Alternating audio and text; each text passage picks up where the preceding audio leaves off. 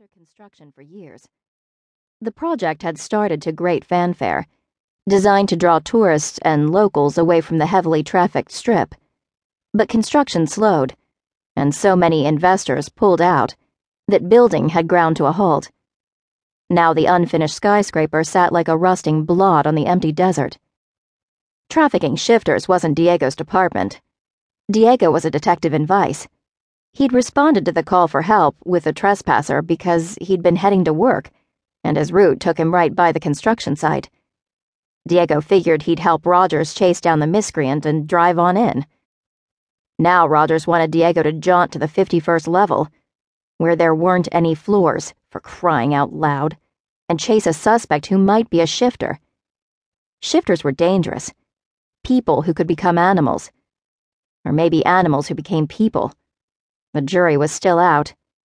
In any case, they'd been classified as too dangerous to live with humans, rounded up into shifter towns and made to wear collars that regulated their violent tendencies.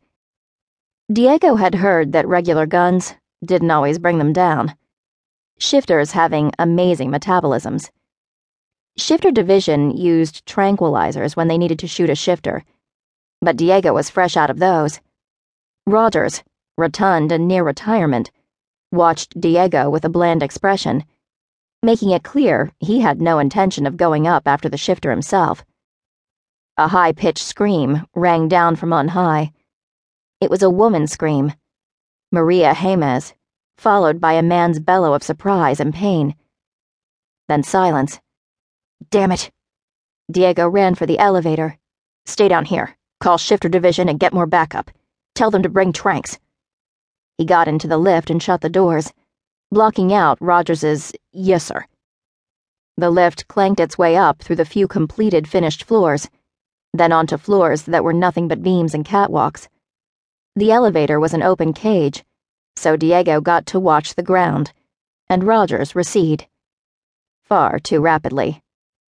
51st level. Damn. Diego had been chasing criminals through towering hotels for years, without thinking a thing about it. He and the sheriff's department even had followed one idiot high up onto a cable tower, 200 feet above Hoover Dam 5 years ago, and Diego hadn't flinched. A bunch of cop-hating meth dealers hang him over a balcony and he goes to pieces. It stops now. This is where I get my own back. Diego rolled back the gate on the 51st level. The sun was rising. The mountains west of town, bathed in pink and orange splendor. The Las Vegas Valley was a beautiful place, its stark white desert contrasting with the mountains that rose in a knife-like wall on the horizon. Visitors down in the city kept their eyes on the gaming tables and slot machines, uncaring of what went on outside the casinos. But the beauty of the valley always tugged at Diego. Diego drew his cig and stepped off the lift into eerie silence. Something flitted in his peripheral vision. Something that moved too lightly to be Hooper, who was a big muscular guy who liked big muscular guns. Diego aimed, but the movement vanished. He stepped softly across the board catwalk, moving into the deeper shadow of a beam. The catwalk groaned under his feet. There were no lights up here, just the faint flush of morning, and the glow from the work lights down on the ground that the power company had turned on. Diego saw the movement again to his left, and then damned if he didn't see a similar flit to his right. Son of a bitch. 2 of them?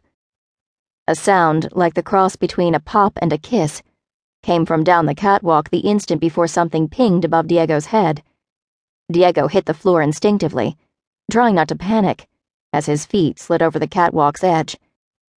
His heart pounded triple time, his throat so dry, it closed up tight. What the hell was he doing? He should have confessed his secret fear of heights, gone to psychiatric evaluation, stayed behind a desk. But no, he'd been too determined to keep his job, too determined to beat it himself, too embarrassed to admit the weakness. Now he was endangering others because of his stupid fear.